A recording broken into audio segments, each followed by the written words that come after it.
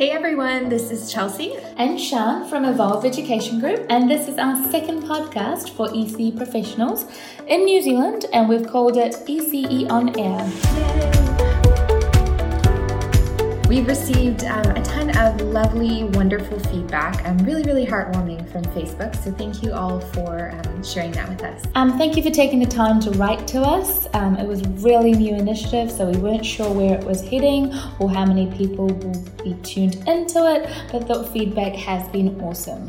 If this is your first time joining us, this podcast is a platform for ECE professionals to join in on a discussion with us and really connect with people in the industry through different stories, just thoughts, feelings, all of that. We kind of like to think of it as a PD on the go. Remember, our podcast is open to anyone, so to participate, contact us on Facebook, search for Evolve Careers, or email us on careers@eeg.co.nz. On that note, not all participants are from Evolve, so what our callers say may not be a reflection of our Evolve values. Going straight to our topic for this podcast, culture. New Zealand is diverse and we celebrate all cultures. Yeah, I think ECE centers in particular are really wonderful at incorporating different cultural practices and really celebrating that diversity as a whole. I think ECE teachers really do go above and beyond to provide this really unique, inclusive environment for the children and their families. It's so lovely. As lovely as that may sound, it may conflict with our ECE practices. So we wanted to hear from ECE professionals about an incident where culture made it difficult for them to do their job, or where it was a point of conflict, or simply just a learning curve. How have you changed your ways to include these cultural values, or was it just too difficult to accommodate? Let's go into our first call. Hey, how you doing? Good. It's a bit odd starting any conversation without saying, what's your name and where are you from? Yeah, it's all good. I can roll with that. Yeah, no, cool. So what kind of story do you have for us based on culture?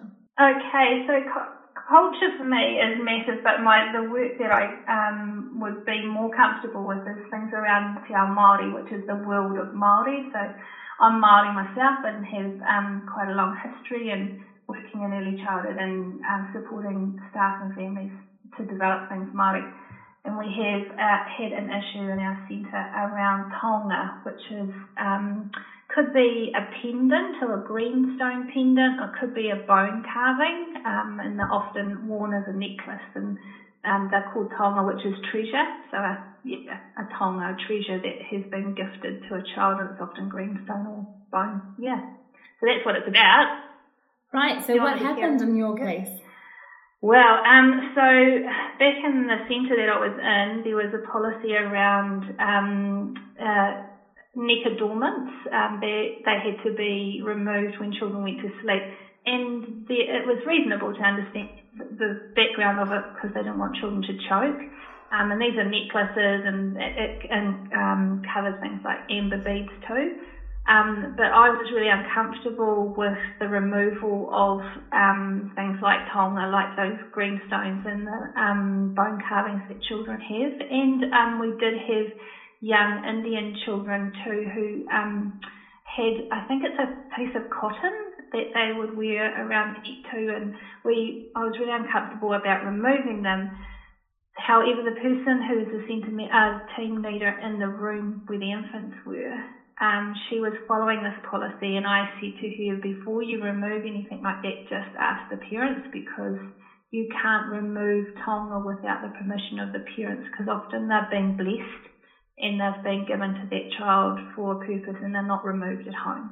Oh, right. So what did happen though is that she was removing the taonga and she hadn't gotten permission from the parent. Oh no. Yes, and it was a bit uncomfortable. It was a little bit, it was a struggle between the policy and cultural understanding, and the policy, the company was trying to protect themselves and obviously the child, but not understanding that these children would be wearing the taonga at home.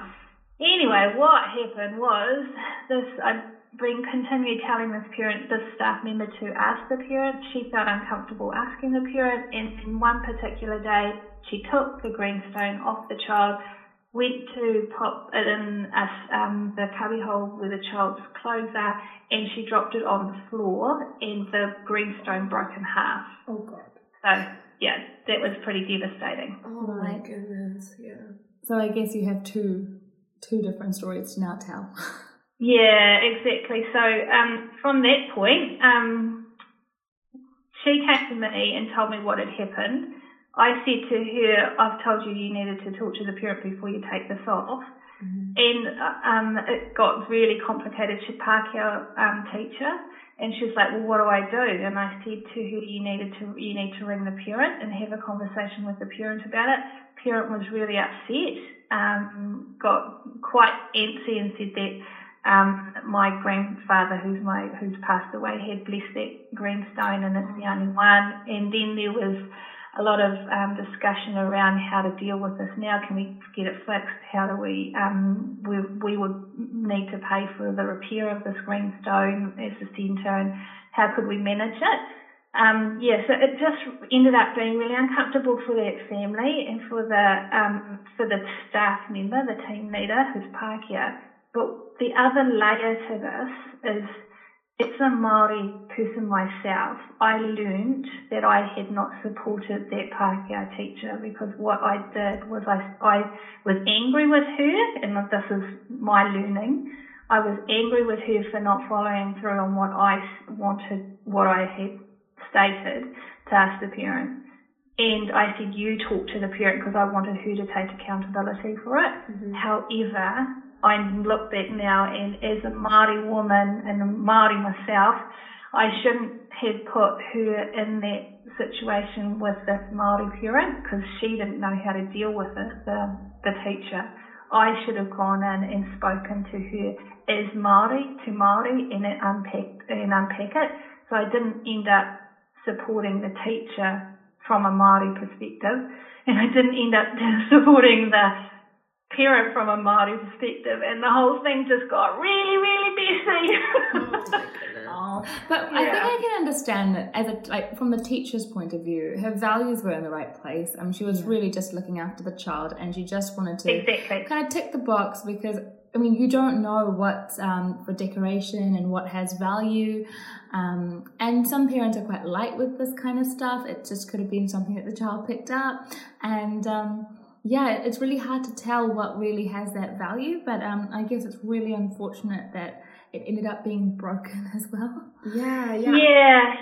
There was lots of levels of difficulty in this. Firstly, the policy was unconsulted, like there was no consultation, and I was pretty new to the job, and I was feeling my way as to how to make a difference in these areas, and the policy was uninformed culturally. So there's one layer. The next layer was the conversation I had with the team leader about the significance of these taonga, and to ask for permission before removing them. So there's a layer there that we had had that conversation, but she didn't feel comfortable to say that or have that conversation, so it never happened. Then there's the next layer that it just carried on without her telling me, and then when there was a break, my role in the centre as a Māori representative, I didn't support her in a situation that was culturally explosive. So I guess in a situation where I might have a Samoan family who's been offended, I wouldn't put myself in that position. I would go to my Samoan teacher and say, can you help me with this, to work with this family? Because I'm not sure how to work through it, maybe. And I let this teacher do it by herself, because I had my own concerns about her not following through and needing to be accountable for her actions. So there's another layer to it. But ultimately, this family was left with this taonga that was broken and was significant. Yeah, it was so many levels that needed to be unpacked. And there was a learning in that too, that the fact that policies are normally based on health and safety and other kinds of things, that it also needs to incorporate culture and cultural values, especially in a country like New Zealand. Absolutely. This kind of feedback is really vital, especially when we're writing policies. And now on to our second caller. Hi. Hi, how are you doing? Good. How are you? Good. So we hear that you may have a story for us surrounding culture. Yes, I do. Yeah. It's a little bit different in a cultural way, but it's about baby wearing and does it have a place in early childhood centres? Did you just say baby wearing? Baby wearing, yes. What does that mean? I'm sorry for my ignorance, but what does that mean? What is that? So baby wearing is wearing a baby in either like a sling, or they have things like a mai tai or a soft structured wrap that you have baby in and you tie it securely. Oh, right. Yeah. Awesome, so the baby's on you. Good. That makes sense. Thank you for that. Yeah, so you can be hands-free. So a lot of parents obviously do, especially parents that have multiple children. Obviously it means that you're hands-free, but the baby's still close to you and feeling secure. Yeah. Sorry. Yeah. Have you had a request from a parent that asked if teachers could do kind of baby wearing at the centre, or how did the request come up? Yes, we've had it from both angles. We've had it from a parent that was enrolling a little baby, so under 5 months, and baby was born at home, and obviously mum has to go back to work, but she was a bit anxious about baby being in an environment with a lot of older children, and was requesting if her primary caregiver would be open to baby wearing, especially during settling times, if you obviously done the right way and making sure that, she'd teach us how to carry, and if it would be something that we were open to. So it was a bit interesting because it's not something, that we'd come across before, and it's kind of a grey area, I guess, in ECE, because it's not really, it doesn't say anywhere in the regs that you can't do it, but it's not something that you see. So it's a bit, it's quite thought-provoking for us to kind of think about. Yeah, I'm still trying to get around that term. It's kind of funny for me to think about baby wearing, but no, I get it. It must be a very common practice, but it must be very I can see it being a parent-child thing. As for a teacher-child thing, I don't know. How does your staff feel about it? A mixture. So it really, some of my staff are all for it because, they're saying anyway, especially with a new settling baby, you do spend a lot of one-on-one time, nurturing that child, and, we're under the RISE philosophy, so they're not ever put in a position they can't get into on their own. But when those children are settling, they're spending a lot of one-on-one, time, cuddling them, spending, that moment, those care moments with them. So if they could have them in a wrap that they're used to and they feel secured that way, then, would it help that bond? Yeah, some of my other teachers think it's a bit strange to have a baby wrapped to your body that's not yours. So I guess it depends on the person, really. Yeah, does this come from a cultural angle, from a teacher's point of view? Is there some teachers from certain cultural background that are kind of receptive to it, where others are not, or is it just everyone has a mixed feeling and it's got nothing to do with where they come from or what they have done in the past? I feel with, culturally, a lot of some of my teachers, it's very common practice to carry your babies in a wrap in their home country, so they don't see it being weird at all. They think it's very normal.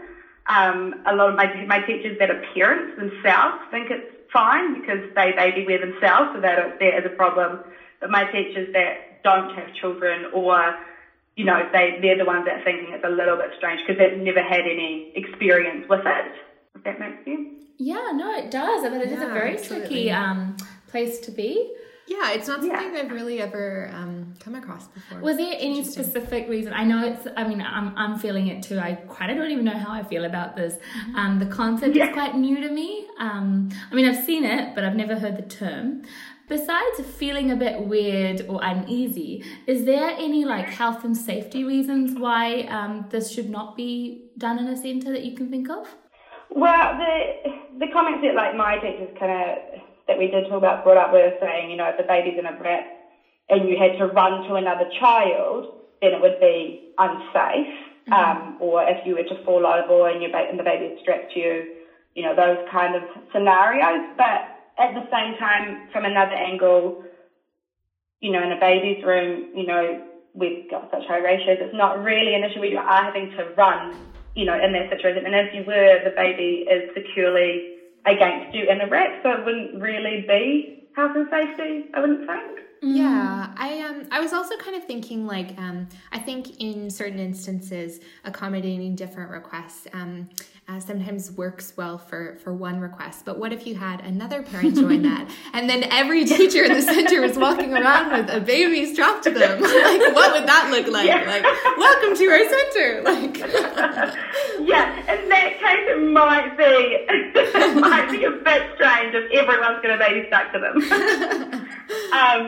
I think it's sweet though. I think the visual is really sweet. I think that fact that you get that really, really intimate care is really sweet. But visually having like a whole bunch of teachers, not. I think it's more like, I guess it was like the little babies, you know, like if it's those younger babies that are coming in, I don't think it would be as much of an issue because those are the little ones, and it's not that often that you get such little babies in, you know, in a centre. Well, thank you so much. It's nice because we've had examples where I guess teachers and centre managers have somewhat arrived at a conclusion that made sense, but this is quite a refreshing one because I don't think anyone here actually knows what's the right or the wrong, which is fine because you've already declared it's a grey area. It'd be an interesting thing to get feedback as to what others think about this, or if any of the centre in New Zealand is actually actively practicing this. It'll be quite nice to hear back from people. Hopefully we get some comments on this. No, thank you, and I will be listening and waiting to hear feedback to see if we can get some guidance on, you know, what we should do as well. So yeah, let's look forward to that. Thank you so much, and we're off to our next caller. Hi. Hi, how are you? Good, thank you. I hear that you've got a little bit of a story to tell when it comes to cultural conflicts. Yeah, so we've just had a little boy start at my centre. We'll call him Ben for this call. And he's of a different culture. He is Chinese. When he's first come to enrol, his mum has asked us to call him Ben. However, I've worked with this kind of this culture before in previous situations in different families and everything, and so I thought I would ask if he had a different name. And Mum told me that at home he is called something else, and that she has never actually called him Ben before. Oh yes, true. Yeah. Chinese names, they have English names that they use at school as well. So. That's right, yeah.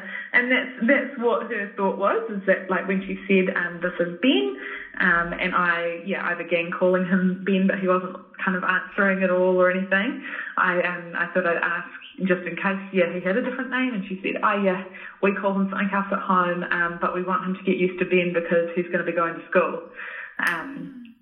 How old was he? He just turned 2. So he definitely does recognise his old name, like he's accustomed to his Chinese name being his name. Absolutely, yeah. So in that situation, I kind of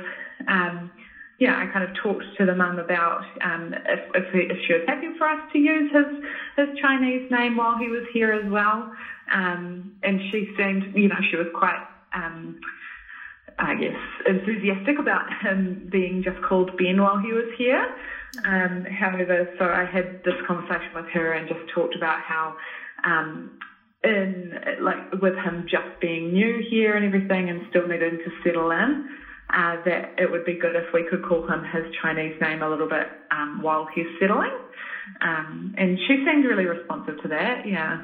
That's great. Yeah, this is a really interesting example for us because most of our examples are people from different cultural background trying to bring their culture into that centre, whereas here this is more we want to move away from that that name, we want to bring a new name, we want to adjust. This is quite a different example. So what are your strategies in terms of getting him used to being identified as Ben?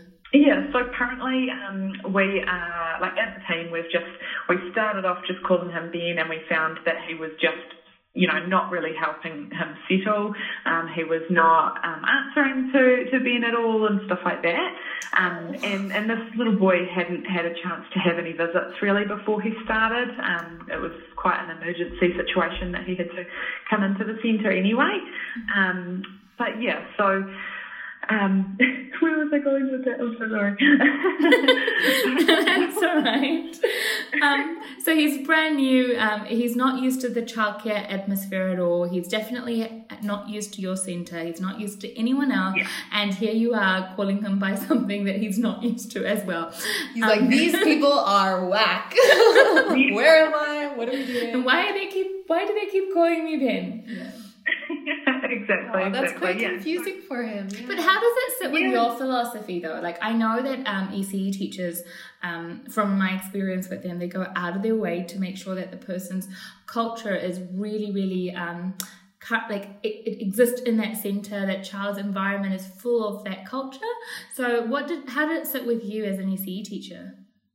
Yeah, so as an ECE teacher, I was kind of like, I knew what to expect from this family to an extent, because I have worked with lots of Chinese families before, and they have had the exact same kind of situation happen where the mum or the parents have said this is their English name and we want you to call them that, and then we've found out later, kind of a bit too late, I guess, that they've got another name. So I from the beginning I wanted to know, just because I wanted to show that little boy respect, and to show him that we do care and that we do know who he is, and things like that. So that's kind of why I went out of my way to ask for that Chinese name and be able to talk to him and call him by his Chinese name. And like some strategies that we've kind of put in place from that conversation, I guess, is as teachers, we're all kind of just talking to him and saying his Chinese name and then following it with Ben, so that he gets that kind of, okay, I do actually know that you're talking to me. But there's this Ben person that you kept referring, but eventually, I'm this Ben person that you keep talking about. Yeah, exactly.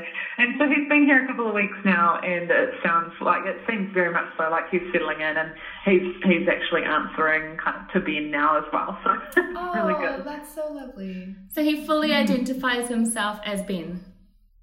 I think mostly at this point. I think at home he's still called his Chinese name, and here we still kind of call him his Chinese name to an extent as well. But he's definitely answering now to Ben occasionally. Like if you just call him Ben, and that's it. Yeah, I'm just trying to think of the scale of this conflict within this child, because I came here when I was 7, and that itself was like a huge. Every time I go to school, I was exposed to something that was completely different to my home environment. But for a 2-year-old to have even a different name, that must be like living 2 different lives and trying to make it work as a 2-year-old. Yeah, exactly. Like for him himself, that must be really confusing and scary and everything. And like I said, there was a bit of an emergency for when he actually enrolled anyway. So, life at home had just been turned upside down, and then on top of that, coming into a centre where he didn't know any of the teachers and any of the other children, and then being called a different name.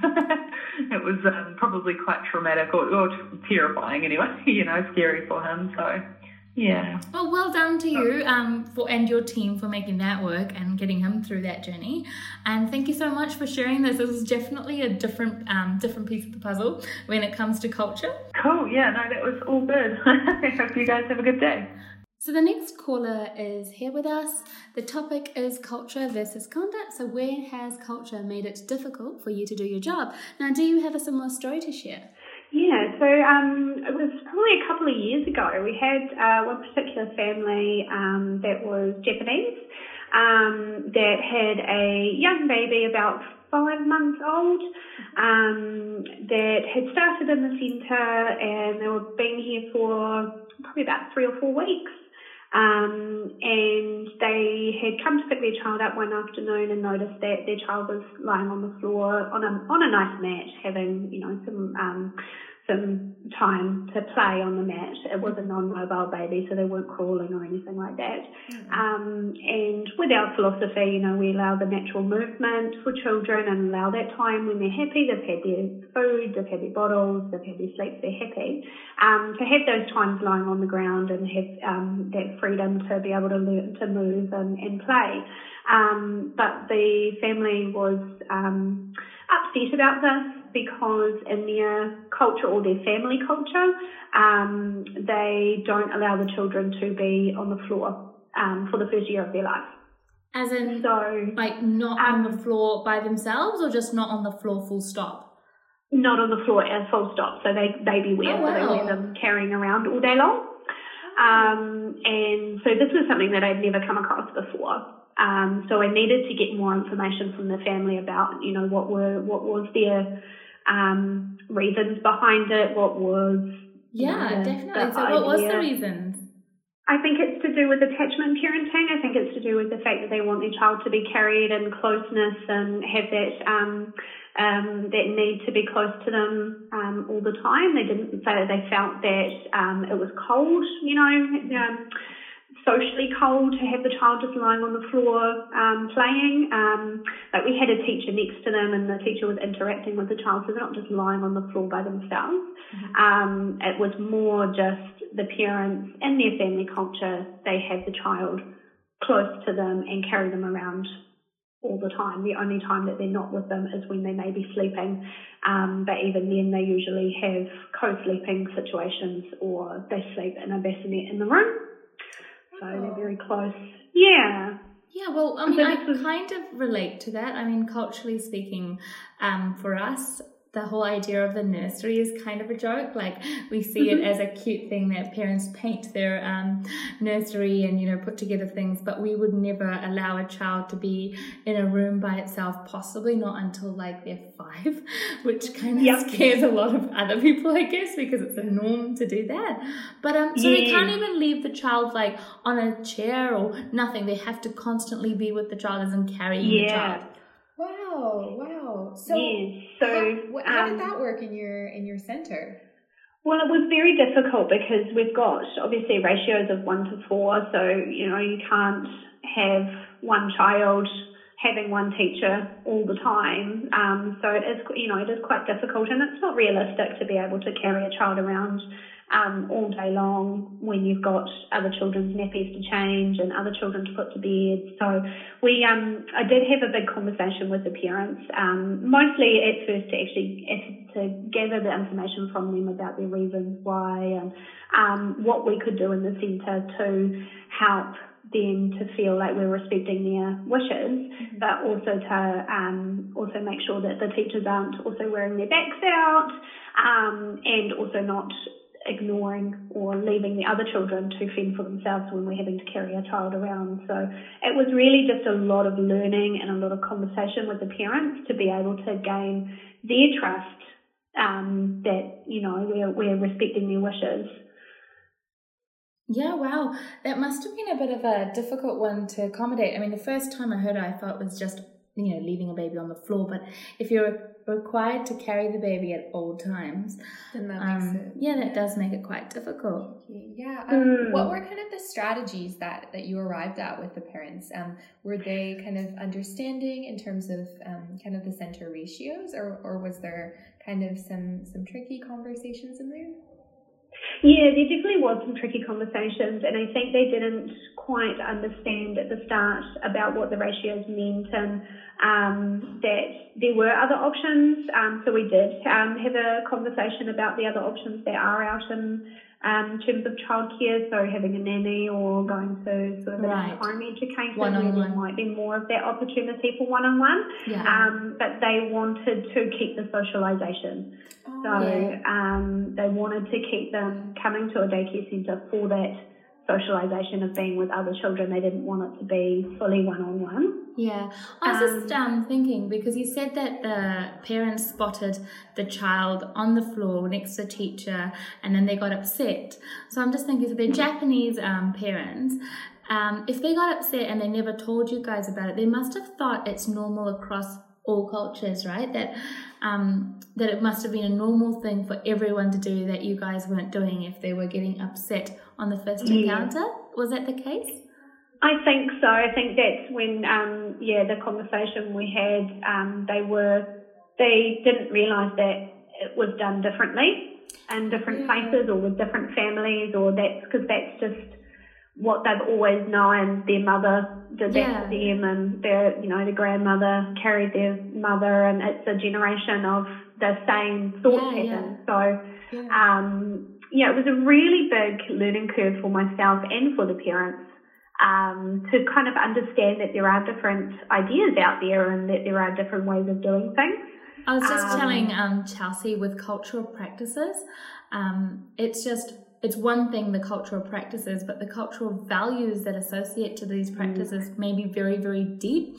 And it's really, and if it's the norm for you, you forget to mention it as well. Like you forget to make a special request because according to you, this is not a special request. This is the normal way of doing it. So as a parent, you forget to make that mention. As a teacher, you forget to ask the questions as well. Yeah. Absolutely, yes.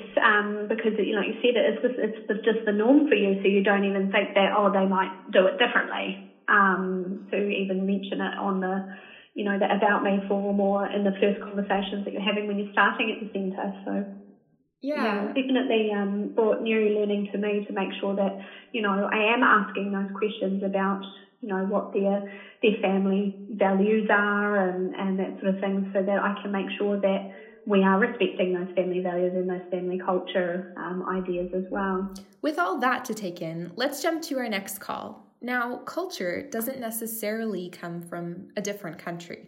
It could also rise from religion. Hi.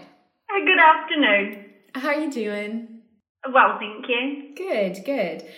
So we've heard that you might have an example to share with us that surrounds culture at your centre. Mm-hmm.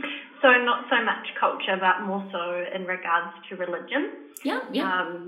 With Jehovah's Witnesses not celebrating Christmas or Easter as people that they don't believe in. They don't believe in what, sorry? In Christmas or Easter, so they don't celebrate Christmas or Easter. Oh, right. So parents pretty much pull the kids out during those celebrations, or what's the kind of conflict in the centre? So in my experience, the children have still attended over these times.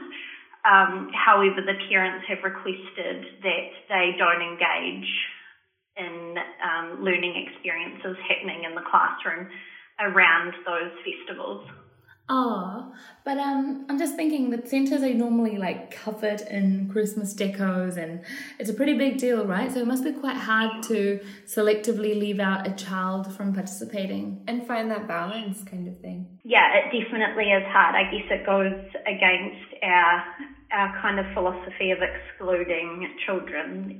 We would never exclude children typically. I guess there are, depending on the families, there are some ways around it, and that if the children were painting a Christmas tree or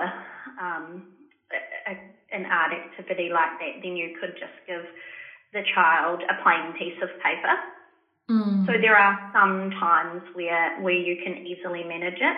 However, when all the children come together and are singing Christmas carols, it's not easy to exclude from that. Especially things like presents and I think you guys always have like a Santa Claus come in or just different things like that, decorations. Sure, absolutely. So obviously for anything outside of Christmas hours, like Christmas parties and things like that, the families wouldn't attend them with the child, but definitely when they come, when it's in session time, it can be really tricky. Often if there's multiple classrooms, you can move them into another classroom, but often things are happening in the other classrooms as well. Yeah, they must be surrounded. I mean, that's one of the holidays I think we're surrounded by it. Like, yeah. What about the child in this? Like, I think that, as an adult, you can understand where people come from. I think what we're trying to say is that for children, it's not really a religious celebration, more so just a celebration. Like they probably just like the colours, the presents, the tree, the lights, and they don't really have a religious perspective on Christmas. It's just a great chance to have fun and explore with colours. So how does a child kind of feel in this whole picture? I think for me personally, in my experience, I don't know that the children read too much into it on both sides. So the children who, if you can kind of give them that blank piece of paper or if you can get them busy doing something else, I guess, you can try and disguise it a little bit like that. Mm-hmm. And in regards to it being in the environment, I guess it's in the environment everywhere. It's at the supermarket, it's down the main streets, so I can only imagine and hope that the families are talking about it with the children at home. In my experience, I've not had to explain to a child why they're not engaging with the other children, so they have understanding. Yeah. I think it sounds like you've done a really great job in terms of keeping things balanced and still really inclusive, and that, it's not they're missing out on something, but they get the opportunity to do something else. So I think, it sounds like that's a really great way to do that. And in this example, I can really see that parents would spend that time to explain it, because as like you said, it's not just going to be the childcare centre. It's in the supermarket. It's everywhere. It's on TV. Like every TV show is about Christmas, and yeah, absolutely. I think that the tricky times are when you have to explain to the other children, right? Why that child's constantly not joining in, or why that child goes somewhere different, or in a really tricky situation is when they're older and there's been a clump of birthday parties, and so this child's been invited to 4 or 5 birthday parties in the last 2 months and doesn't attend, and so the other children start questioning why. So then to explain to preschool children about what their beliefs are and why they're not going to the birthday parties, or why they're not engaging in those things, I think that's a little bit more trickier. Yeah, I never thought of it that way. Like even all of the topics that we've covered today, there's the child that wants to bring in that culture with them, but there's like 30 other children that are confused about what they're seeing, because it is also conflicting with a culture of their own. And they don't understand. Yeah, and I think the parents are great about it, because the parents are choosing to attend a centre with different values and different beliefs. So several times before, I've actually asked the parents what they want me to say to their child, or what do you want me to say to the other children who are asking why. And often, because I don't come from a religious background, often it's just really clear for me just to get really good direction from the parents, and then you're not offending anybody, because you're just sharing the information straight from the family.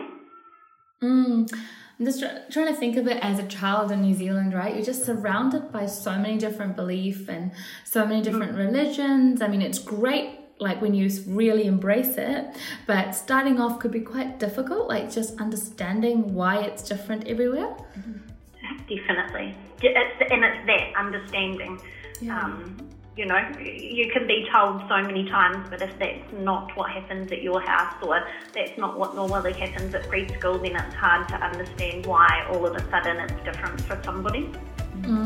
Awesome. That sums up our second episode. Visit our Facebook page, Evolve Careers, for an update on our next podcast topic. Our Facebook page is full of innovative ideas, creations from our amazing centres, and some current vacancies, so be sure to check it out. If you'd like to take part in our podcast, please email us on careers@eeg.co.nz. Until then, this is Sian and Chelsea from Evolve Education Group.